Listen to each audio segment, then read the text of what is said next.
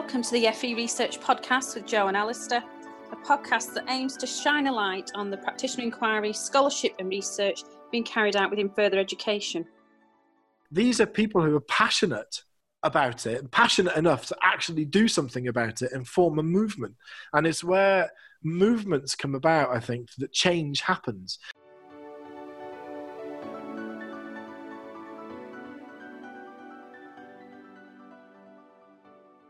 Hello and welcome to the FE Research Podcast. My name is Jo Fletcher-Saxon and my partner in crime is... It's Alistair Smith. Hello, Jo. Hello, Alistair. How are you? I'm really good, thank you. How about yourself? Yeah, not bad, thanks. So today we've got one of our, what we're calling our long listens. We're going to record a long listen. So we've got different podcasts going on. We've got our 7-minute pod where people share 7 things in 7 minutes. We have our sort of standard podcast. We're thinking about doing some walking ones, you know, if we're ever allowed out again. But we're also doing what we call our long listens, a bit like the Guardian long read. And we've targeted what we believe are the heavyweights, haven't we, Alistair?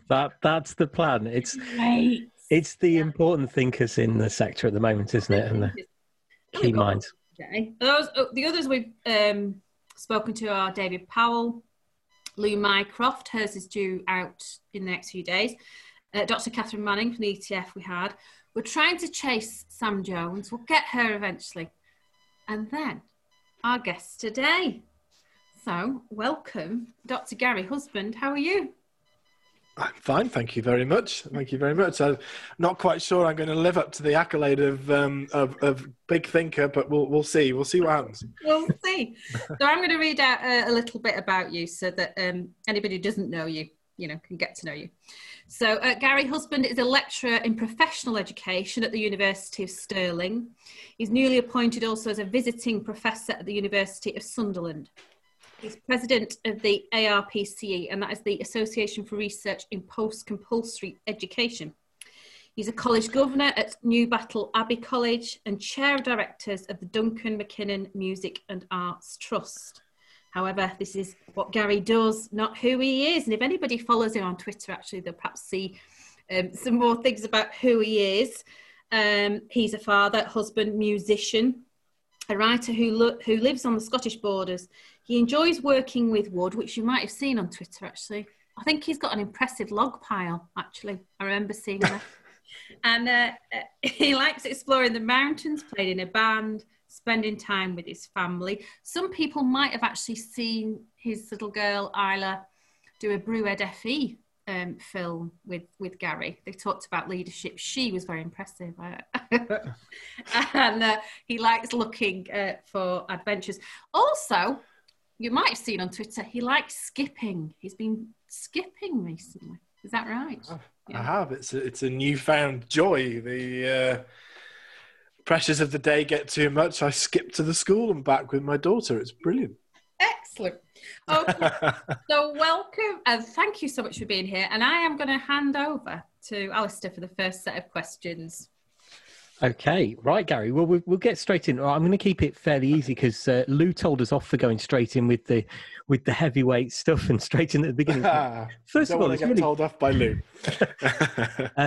First off, really, just tell us a little bit about yourself and your kind of roles and what that really entails. Okay, so a little bit of history, some context might be useful.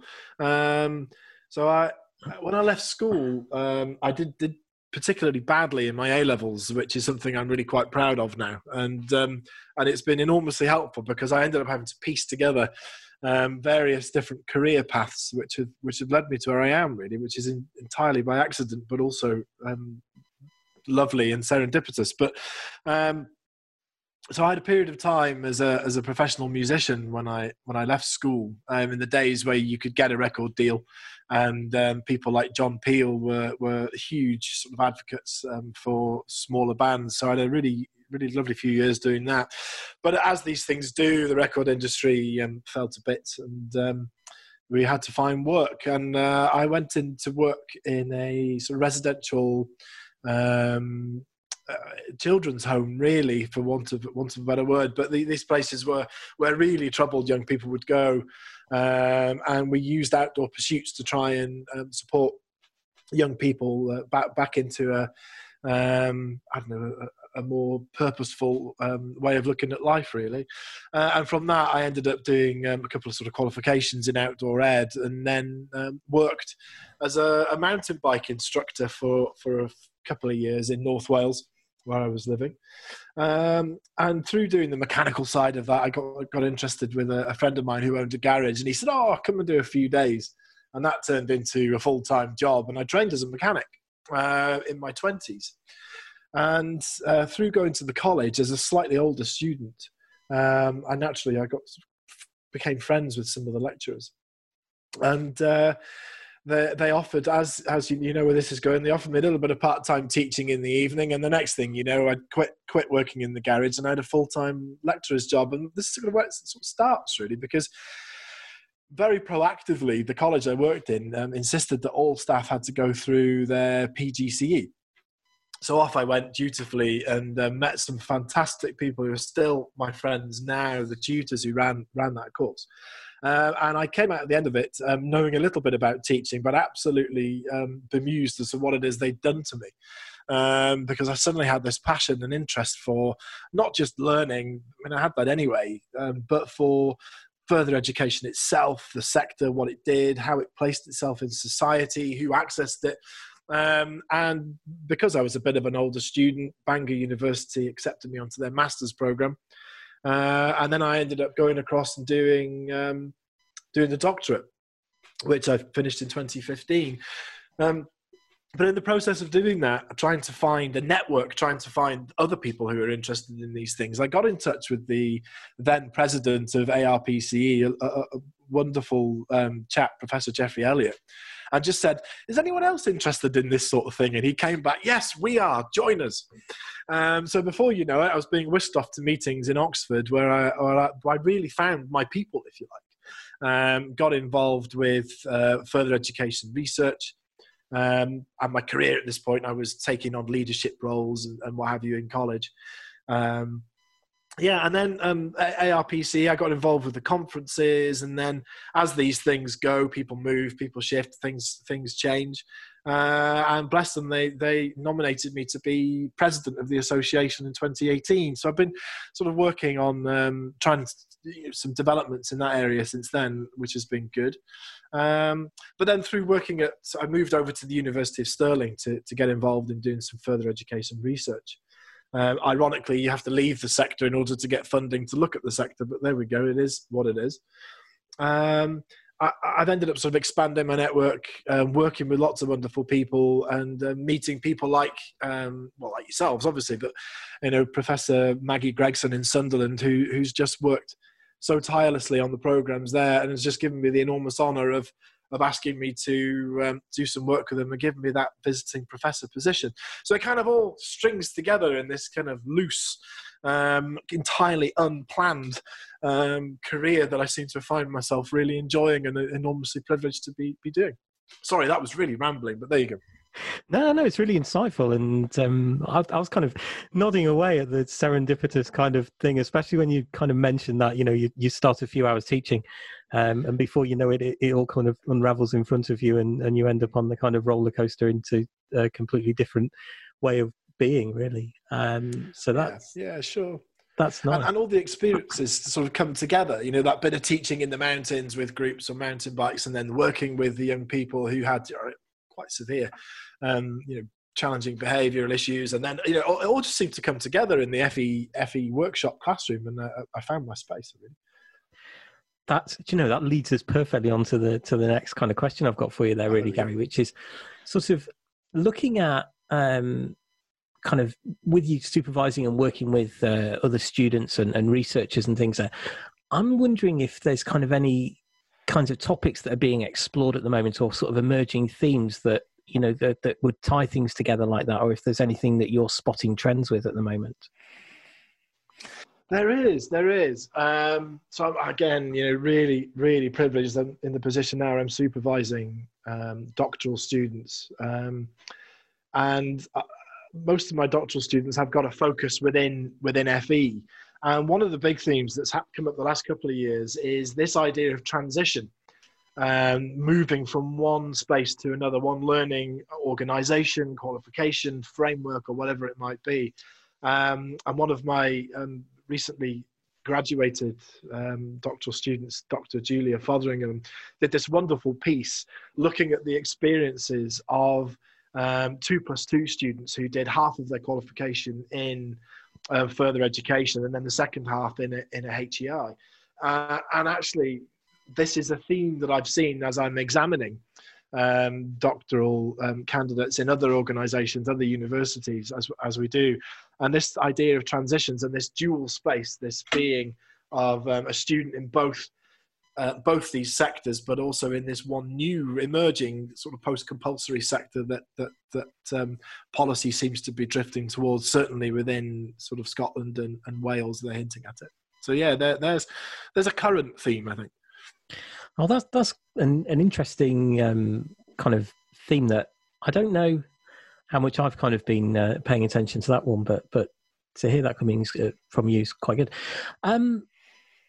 Looking at that and thinking about researchers and obviously supervising and going with that, what do you think needs to be in place to ensure that there's kind of good quality and impactful and purposeful research taking place? Specifically in FE? Or yeah. Oh, yeah. Specifically in FE. Sorry. Yeah. Okay. So, well, I mean, I cannot answer my own question in some way, because the same things that you need to have rigorous and valid research coming out of people based in HE, you need that in FE as well. So you need to have individuals that have got an understanding of the principles of production of research and the generation of new knowledge. But also those individuals need to be supported to do that. And there needs to be the time, the infrastructure, I mean, it comes down to money ultimately, spent on enabling people to be able to have the space and time to develop that thinking and produce that work. You know, I'm absolutely firmly of the belief that there should be no difference in the quality of research produced by people working in FE institutions and those working in HE institutions. Just the difference is that at the moment, many HE institutions are entirely focused on production of research, whereas in FE, that's not a culture that's been for many, many years. And I'm not saying there aren't places that don't, but generally speaking, it's not the focus. So I suppose a change and a shift in focus to be able to produce good research, you need to be able to have individuals that are supported to do it. Does that answer the question? Yeah, absolutely. I'm watching Joe nodding away as well there, which is fantastic. Now, this one's slightly kind of lighter hearted here, really, Gary. Okay. And I was struggling to sleep last night, and I was thinking about doing things like the podcast and meeting various people and going through groups. I was thinking of myself almost like a womble, picking out all the great bits that I'm kind of coming across along the way. And thought about the concept of wombling pedagogy and picking out the good bits. I wonder, kind of, as you're looking at quite a lot of work from your kind of fantastic position there, if there's anything that you're kind of picking out or taking forward or picking up and carrying along sort of in your almost wombling quest as well. Yeah, absolutely. As I'm strolling across the common. Yes, there is. I mean, there's some really lovely new research coming through from some really, really interesting thinkers that are picking up themes that haven't really been touched on before. And there's recent work been done on trust. This is terrible. Is it Christina Donovan? It is, yeah. Sorry, Christina, if you're listening to this, I had a mind blank there. Her work on trust is really, really important, I think, because it opens up these new discussions and new spaces. And I am now watching and waiting to see where that's going to go, because it's not a space that I've thought in, and I'm learning from the conversations that are happening there. So that's really, really exciting development. You've spoken to Lou. I mean, most things that Lou's involved with are very forward thinking, very well developed. And Lou's ideas around the bowerbird, that sort of thinking is really, really interesting. And again, I mean, I've been so privileged. I've written with Lou, and I learned so much from her. Again, I'm sort of watching on the periphery and seeing how these things develop and learning from colleagues like that. So yeah, I think off on the hoof, that's probably the best answer I can give right now without going for greater thought. No, I like that. But it's true, isn't it? You know, we pick up these great little gems as we go along and incorporate them into our own thinking and influence ourselves. Yeah. So with that one, on to the next question, which is we quite often ask people, for anyone sort of starting out in practitioner research pathways, if you've got any recommended kind of top reads or kind of key thinking to get digging into. Yeah. So, good reads. Well, I'll always recommend a solid basis of literature on research methods and methodology. So, a book that I've relied on quite heavily was Qualitative Research Methods. I think it was Yin 2011. And it's a great book because it's pitched just right. If you're thinking, how do I go about doing X, Y, or Z? It's in there, you know. And there's plenty of books like that. If you're into quantitative research, just get yourself a good set of textbooks.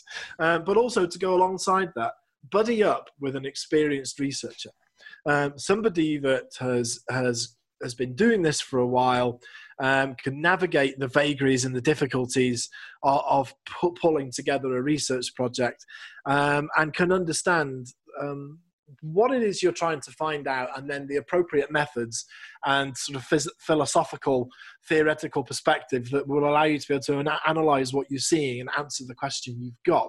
And that goes back to the idea you were talking about with, rigorous and valid research. There's no reason at all that practitioner research can't be entirely insightful, rigorous, valid, useful. But where some of it fails, and I'm being very careful not to generalize here, where some of it fails is the individuals in some respects don't know what they don't know. And they're not given the time, the training, the investment. They know there's something they want to find out and they're trying to find it. And actually, most of the time they get there. But what would make the journey that much easier is sort of a research mentor, and it doesn't matter where those individuals are, if they're in a partner university or in a partner college, and a good theoretical sound basis in research methodology. I think that would be my initial advice. And another one, join a network, get involved with the FE Research Network, get involved with ARPCE, come to conferences, speak to people. And I can honestly say that there isn't a more friendly community than the people who are working and researching in further education, without any bias at all. I've moved in other circles, and this is the most friendly I've ever encountered. Yeah, I've experienced a lot of that as I've kind of come into it as well. It's great. And that kind of common theme as well of the supportive networks is quite a regular thing that we're hearing from people that we're talking to on the podcast. So we spoke to David Powell, and he got very animated on the video chat when he decided he was going to have the Department for Education in his office and everybody else, and he was going to tell them lots of things. And it made me think about, if you had the interesting position, Gary, of walking into a lift with the Education Secretary in a very short space of time, and you're going to try and grab his attention, is there a topic that you perhaps bring to his attention right now? Oh, that's a good question, isn't it? If I was in the lift with the Education Secretary, I think it's a fairly obvious one that I would bring up. But actually, yeah. So I'll give this a bit of background. So I've been asked to write a paper, and I'm doing that with Professor Ron Hill. And we want to look at, I should say, he suggested it, but we're looking at this idea of what is post-compulsory education. Why does it matter? How is it framed? And I've started off this piece of writing by going back to, and I'm going to mention the B word, going back to the Brexit referendum. And there was quite a big thing made about further education is where we're going to base our ongoing development for skills training to reinvigorate our production, engineering, technology industries, and so on and so forth. The whole sort of make Britain great again type thing. And it's actually quite a laudable, I don't like to give away my politics in any way, but one of the few things I thought, yeah, you probably, if you're going to rely on any sector, to do what you think it's going to do. It's going to be FE. But what I would say to the Education Secretary is, it isn't going to do it if you keep mucking about with it, and it isn't going to do it if you don't fund it, and it isn't going to do it if you don't trust the people who work in it to get on with it and do what it is you need it to do. Clearly, we need a further education sector for many, many reasons, and I'm very quick to say that it's not just about getting jobs. But if you are going to have a sector that's going to be relied on for the development and support of industry, manufacture, design, whatever it is, FE can do it, but it won't do it if you've got policy being written by people that have never even been in a college, who think they understand what colleges do. In fact, they're ignoring half the FE sector in the first place. So I think my bullet points to the Education Secretary would be: trust the people who work in it, listen to what they've got to say, give them the appropriate amount of money, and stop mucking about with it. I like that. It's really good and concise, actually. That couldn't have been a better answer. I think that was very good and excellent on it. So on that note then, Joe, I'm going to hand over to you because I know you've got some further questions for Gary as well, but thank you for that, Gary. Over to you, Joe. Okay. So the question that... That's no problem. The question that David got really excited about, I'm going to ask you the same sort of thing, which is really about, if we waved a magic wand now and you were put in charge of the nation's FE research, what would be the first few things that you would do? And I've got a magic wand. Yeah. Right. I've got a magic wand. Okay, so these aren't in any particular order. They're just as they come to mind. I would make space, and by space I mean time, for people who wanted to have a research element of their contracts to have that incorporated. Now, that might be lecturing staff, educational staff. It might equally be support staff who are working in maintenance. It might be any member of staff who's working in the organisation. That's another bee I have in my bonnet, actually, is that 50% of the staff who work in further education are largely ignored. But anyway, we can come back to that. So I would make time and space for them, and I would fund it.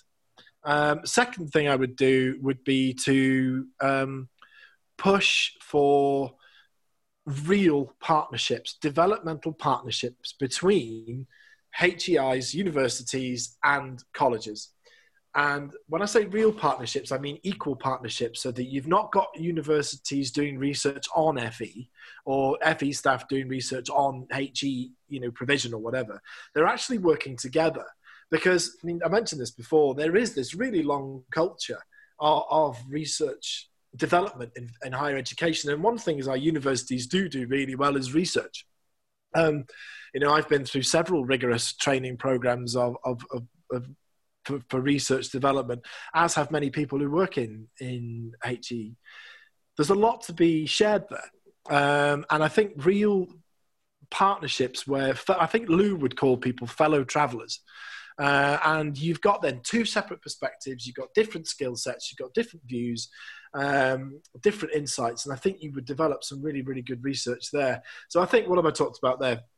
Funding, space, contractual changes, cultural changes, and then also partnerships. But the other thing I'd add, and this will be my last thing here, is that not all research in FE has to be about pedagogy and teaching and learning. And I think that's where one of the problems with FE research, and I'm going to get shouted at for saying this, but I'll give some examples of the contrary, is that it tends to be quite introspective and looking in, looking at practice, looking at teaching, looking at students. And there's no reason why particularly fantastic research can't be done that's based in FE. So I would encourage that. And the two examples I can give are two friends of mine who I used to work with in Edinburgh College. Dr. Ross Milligan, he got his doctorate doing it, did a project looking at the use of electric vehicles as basically pool cars for the organisation. He just changed all the college cars to electric cars. And Dr. Mike Jeffrey, who works in Edinburgh College, he did his on... I think it's the largest, most northern solar array in the UK. And it sits outside the college and runs one of the campuses. That's the sort of research that colleges could be brilliant at doing because the students can get involved, and it would sit alongside it. So I think that might be where I would wave my magic wand in the first instance. Right. Thank you. Gosh, that's a big list. I think what I was going to say is in our little research community here at college, in the first year, our college chaplain was in the group. She's studying a PhD. So it's absolutely open Perfect. to support staff. And our finance manager, he did his doctorate as part of our relationship with the higher, HE institution we're linked to. Yeah. So yeah, we absolutely do encourage anybody to consider it. But you're right, particularly the teachers, they tend to think about pedagogy, and we do encourage them to consider subject, something around their subject. But yeah, they tend to go for pedagogy stuff. Right, okay. Naturally so. Yeah. I'm not saying don't do it either. It's brilliant work, but there are other horizons that can be explored. Yeah, exactly. Now, as often happens, you've already answered my next question, so I'm going to change it. It was about how people can be supported in the workplace, but you've told us. So do you want to tell us a bit about ARPCE? Because in your magic wand, you didn't mention that would be part of the setup, the ARPCE. Tell us about... No, I didn't, did I? That was a slip up. Yeah, and of course ARPC would be central to it all. No, so what about ARPC? So it's been going for a long, long time. Used to be called FERA, the Further Education Research Association. And then a few years ago it changed to ARPCE to sort of incorporate partners working in higher education as well. There's a lot of interesting work obviously done there. So we, as an organisation, have been through a period of change. We have some people retired and moved on after many, many years of really, really wonderful service. And I got given the chair. So I took it as an opportunity to sort of develop and change a little bit.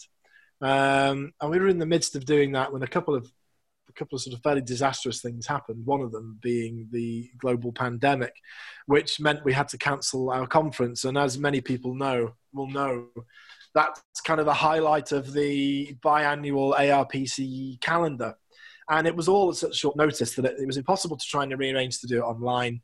As try as we may, we couldn't shift it. And the only thing to do was to cancel it. So what that's done is it's given us a period to sort of sit back and think, well, what are we going to do?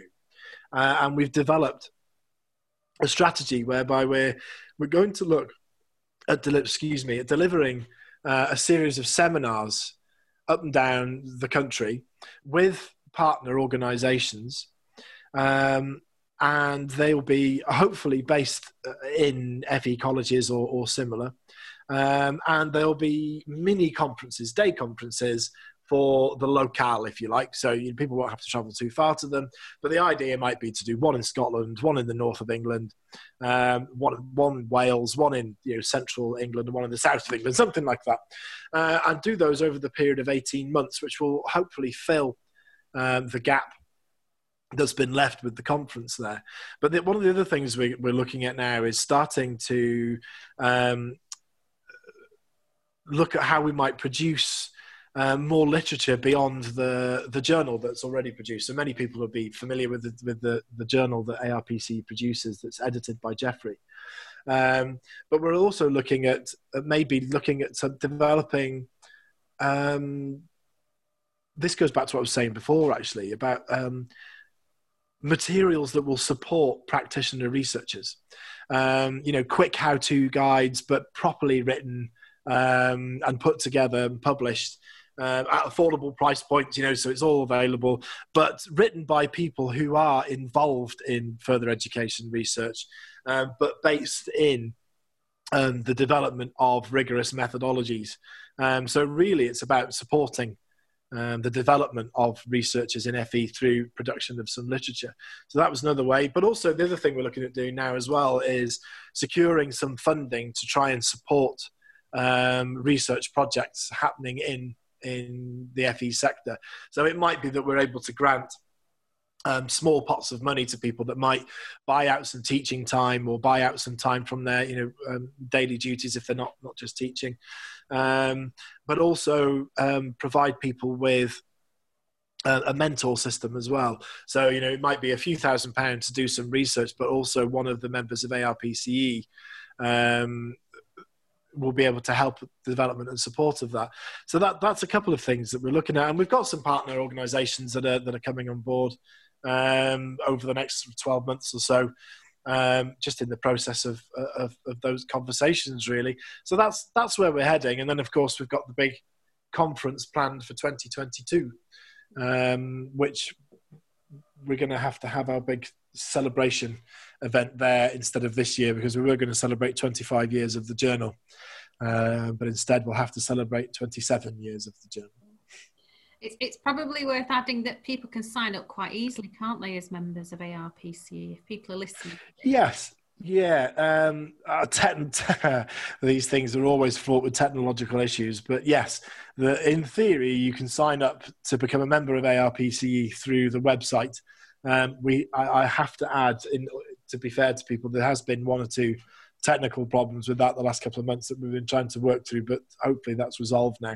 So yeah, you can go onto the website, you can sign up as a member, and we have got a limit the amount of digital access rights we can give, but you should be able to get access to the journal via the website when you've signed up.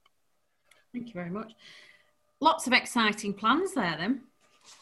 Yeah, and lots of exciting people involved in them as well. So I might be knocking on your doors to see if what support you can give for venues and so on and so forth. But let's see what shape the world looks in after Christmas, shall we? Absolutely. You've talked a bit about relationships between universities and colleges.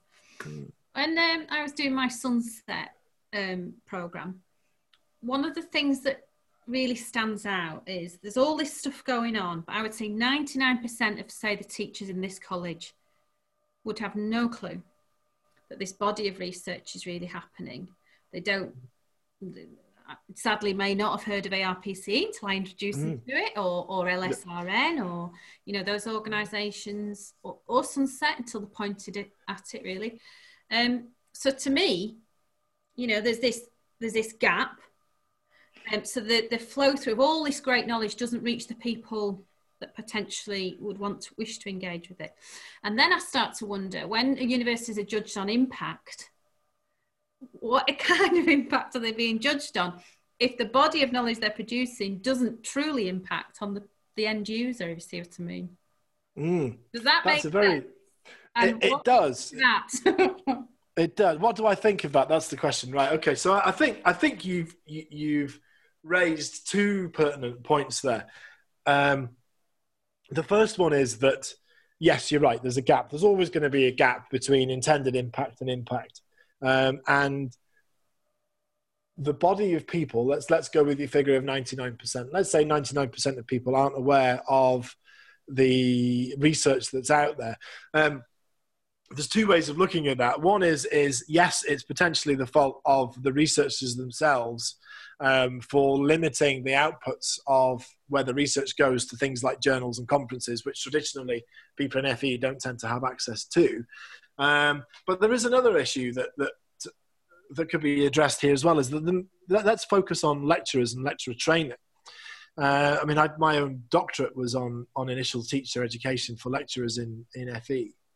And when you look at what happens on the many of the courses that people go on, they're not exposed to it. So it's kind of, they don't know what they don't know because they're not given an opportunity to see that side of things. And I've got to be honest, I mean, I didn't see a journal article in relation to further education really until I went on to do my master's at Bangor University. I did my entire PGCE, and it was all based in book form literature, and I dread to think, I mean, some of the stuff, things like Honey and Mumford and things, we've all you know, come a cropper there. Sorry, Honey and Mumford, if you're listening, hopefully you're not. But anyway, back to the point, there is a gap. But also, you've highlighted another point, and when you look at the sheer volume of research that's done on compulsory education, it's impossible for people to work in compulsory ed and not see it or be exposed to it, because they're normally at some point involved in a research project. They'll be approached by researchers because where they work is involved. You know, it's just the sheer volume of work that's being done. And when you look at it comparatively, there's not that many people in HEIs doing that much work on FE. Now, I'm not saying there's no research on FE. That's patently incorrect.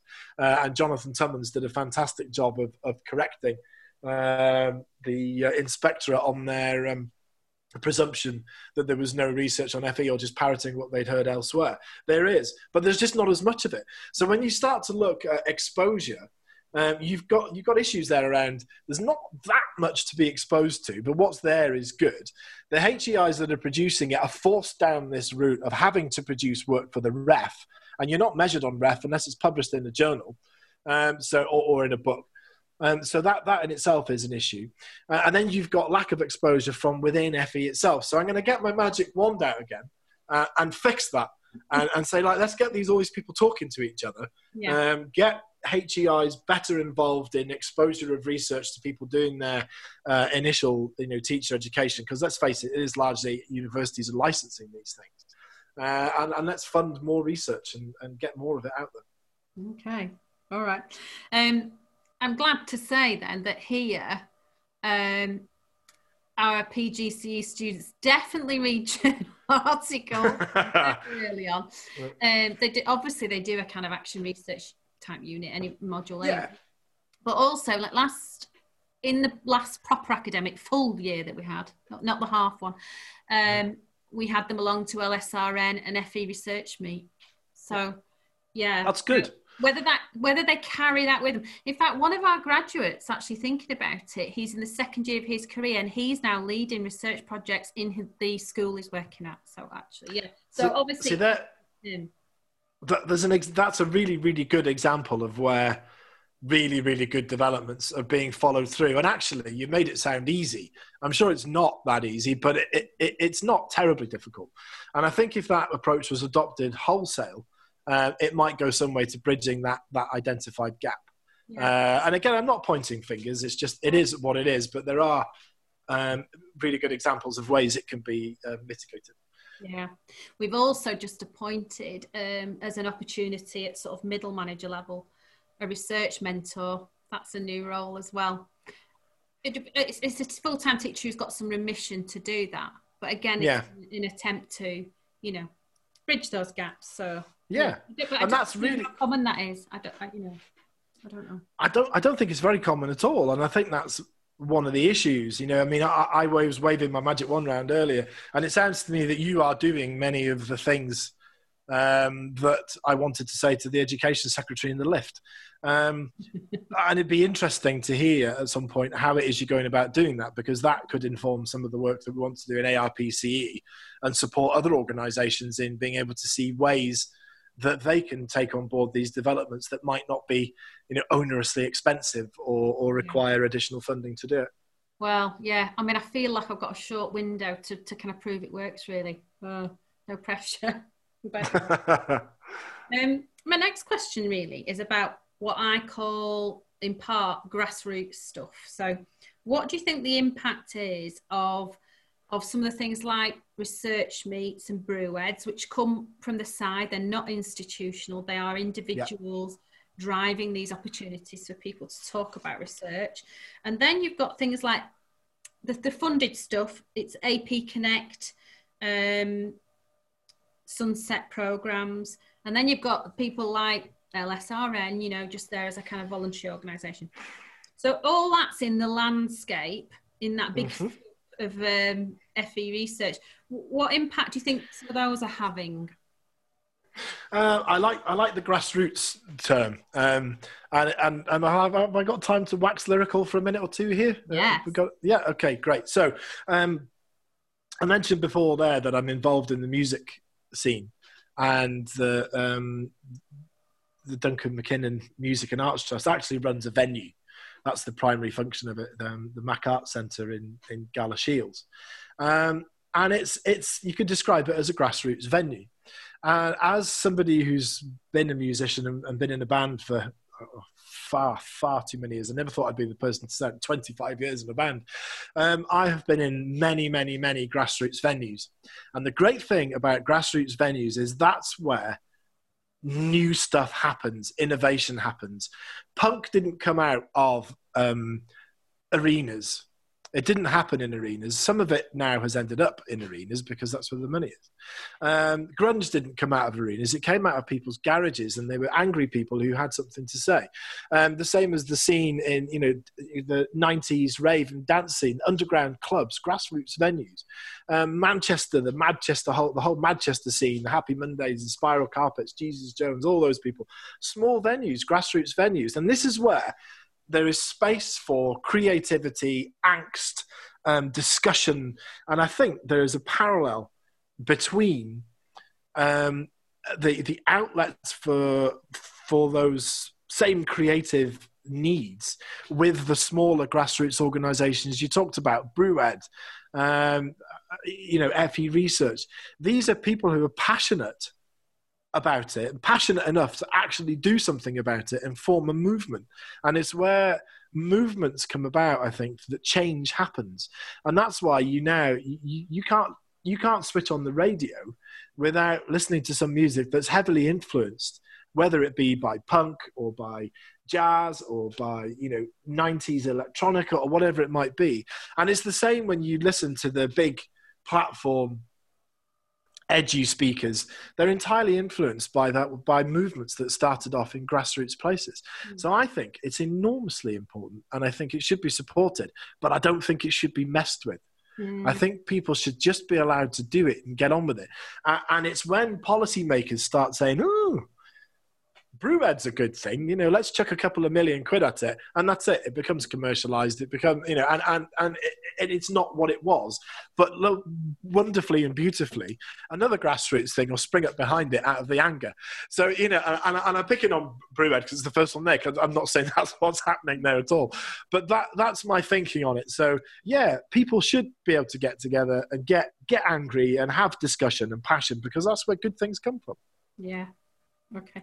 You can't see my board, but it's got about 10 campaigns and things that I'm working on at the moment. Yeah. Nothing to do with work, but they're on my work notice board. So good. Good. Do you feel like a punk? Yeah, definitely. Good. Sorry, you're asking the questions, not me. Come on. I think I was just thinking the word that Lou and Kay would use is territorialised, isn't it? In that we've had some movement from organisations who've tried to territorialise FE Research Meet. So it's exactly. Yeah, I'll use I'm not biting the hand that feeds me here, but if you look at there used to be fantastic venues. They still are good venues, but the bigger venues, your 2,000 capacity venues, using a music analogy again, and now you can't go to one without it being called the O2 Academy. They're all owned and run by O2. So a great big organization saw what was happening in these smaller organizations, loved it, and bought them all, or sponsored them all, or what the arrangement is, but fundamentally changed them. They all have the same bands going around the same circuit, doing the same thing. And I think that's territorializing a movement in the same way that you're experiencing that with what you're doing. Resist it at all costs. It's quite easy to resist. Right. Okay. I am going to ask you a question for a friend here. We won't say who the friend is. If a lecturer or teacher was thinking about doing a PhD, what's in it for them? Why should they? Why should they bother taking up or beginning a PhD program? That's a really good question. There's lots of ways to answer that. For the fame, glamour, money, clearly that's the distinct advantage. No, okay, I'll be serious. I think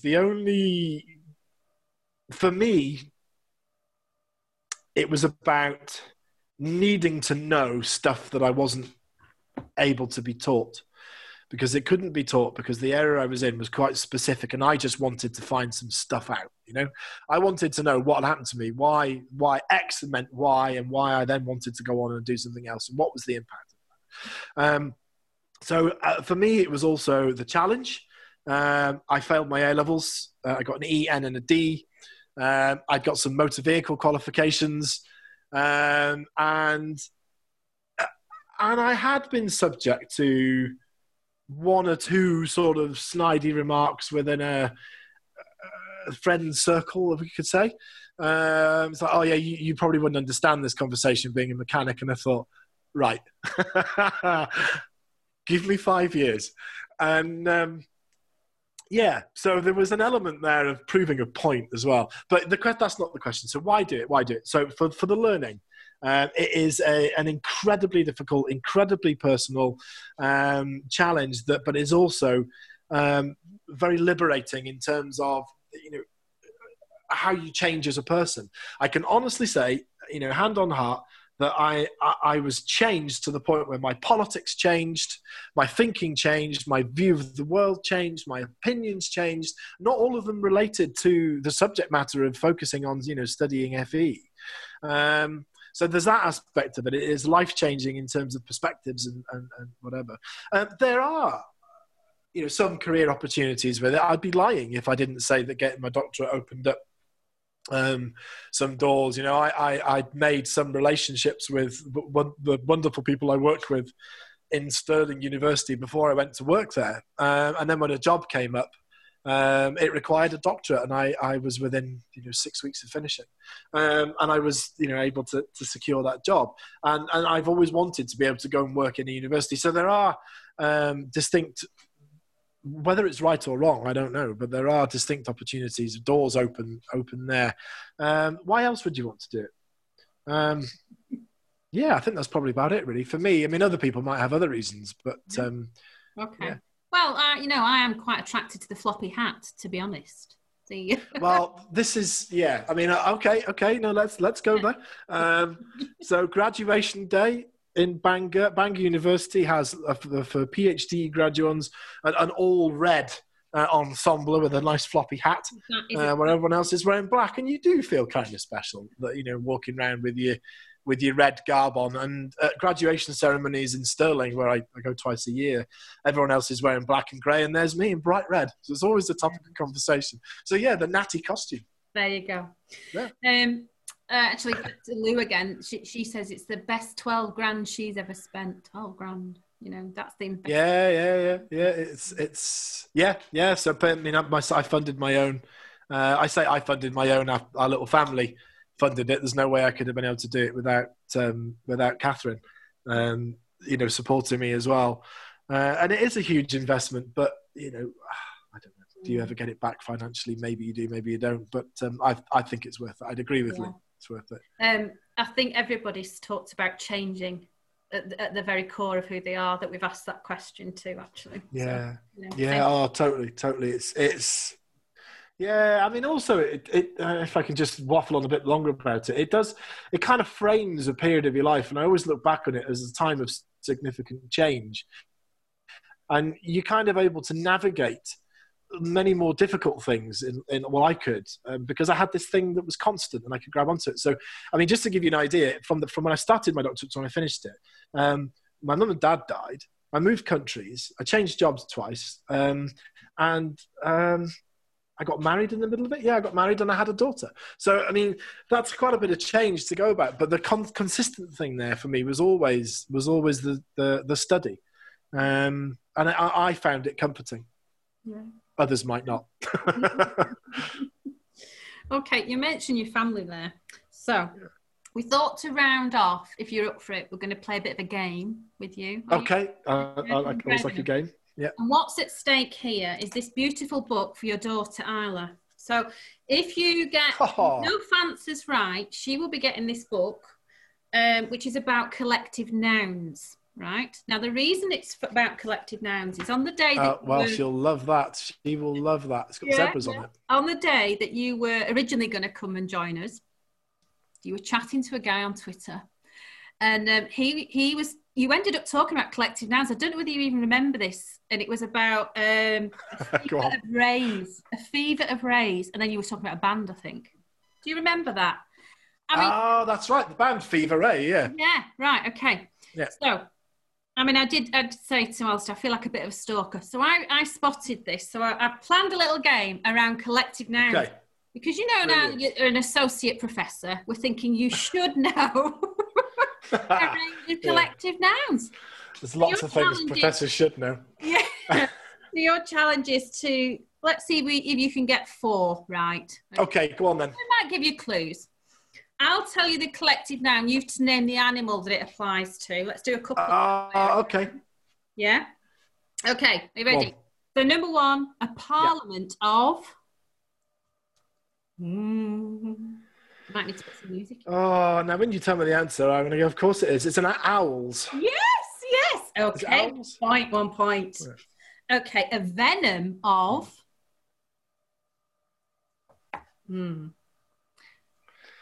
I'm immediately drawn to some sort of snake. I'll say cobras. It's spiders. Who knew? Okay.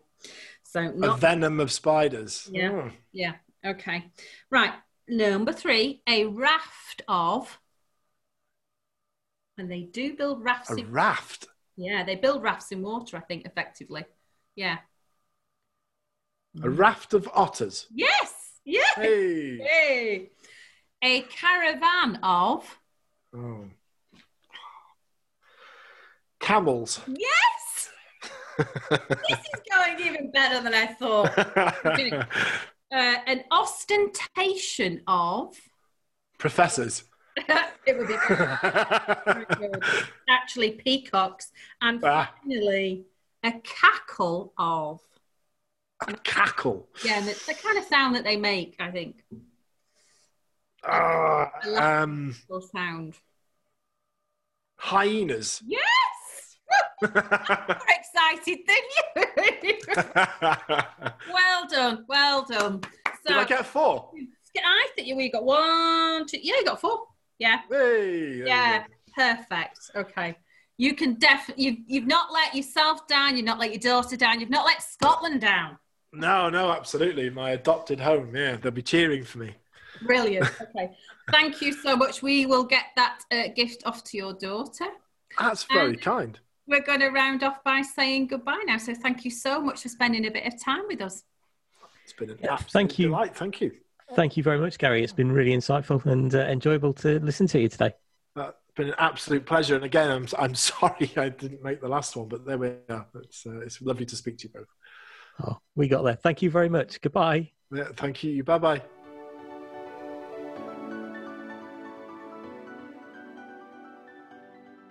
You've been listening to the FE Research Podcast. You can follow the conversations on Twitter using the hashtag FE Research Podcast. Thanks for listening, and hopefully you can join us again soon.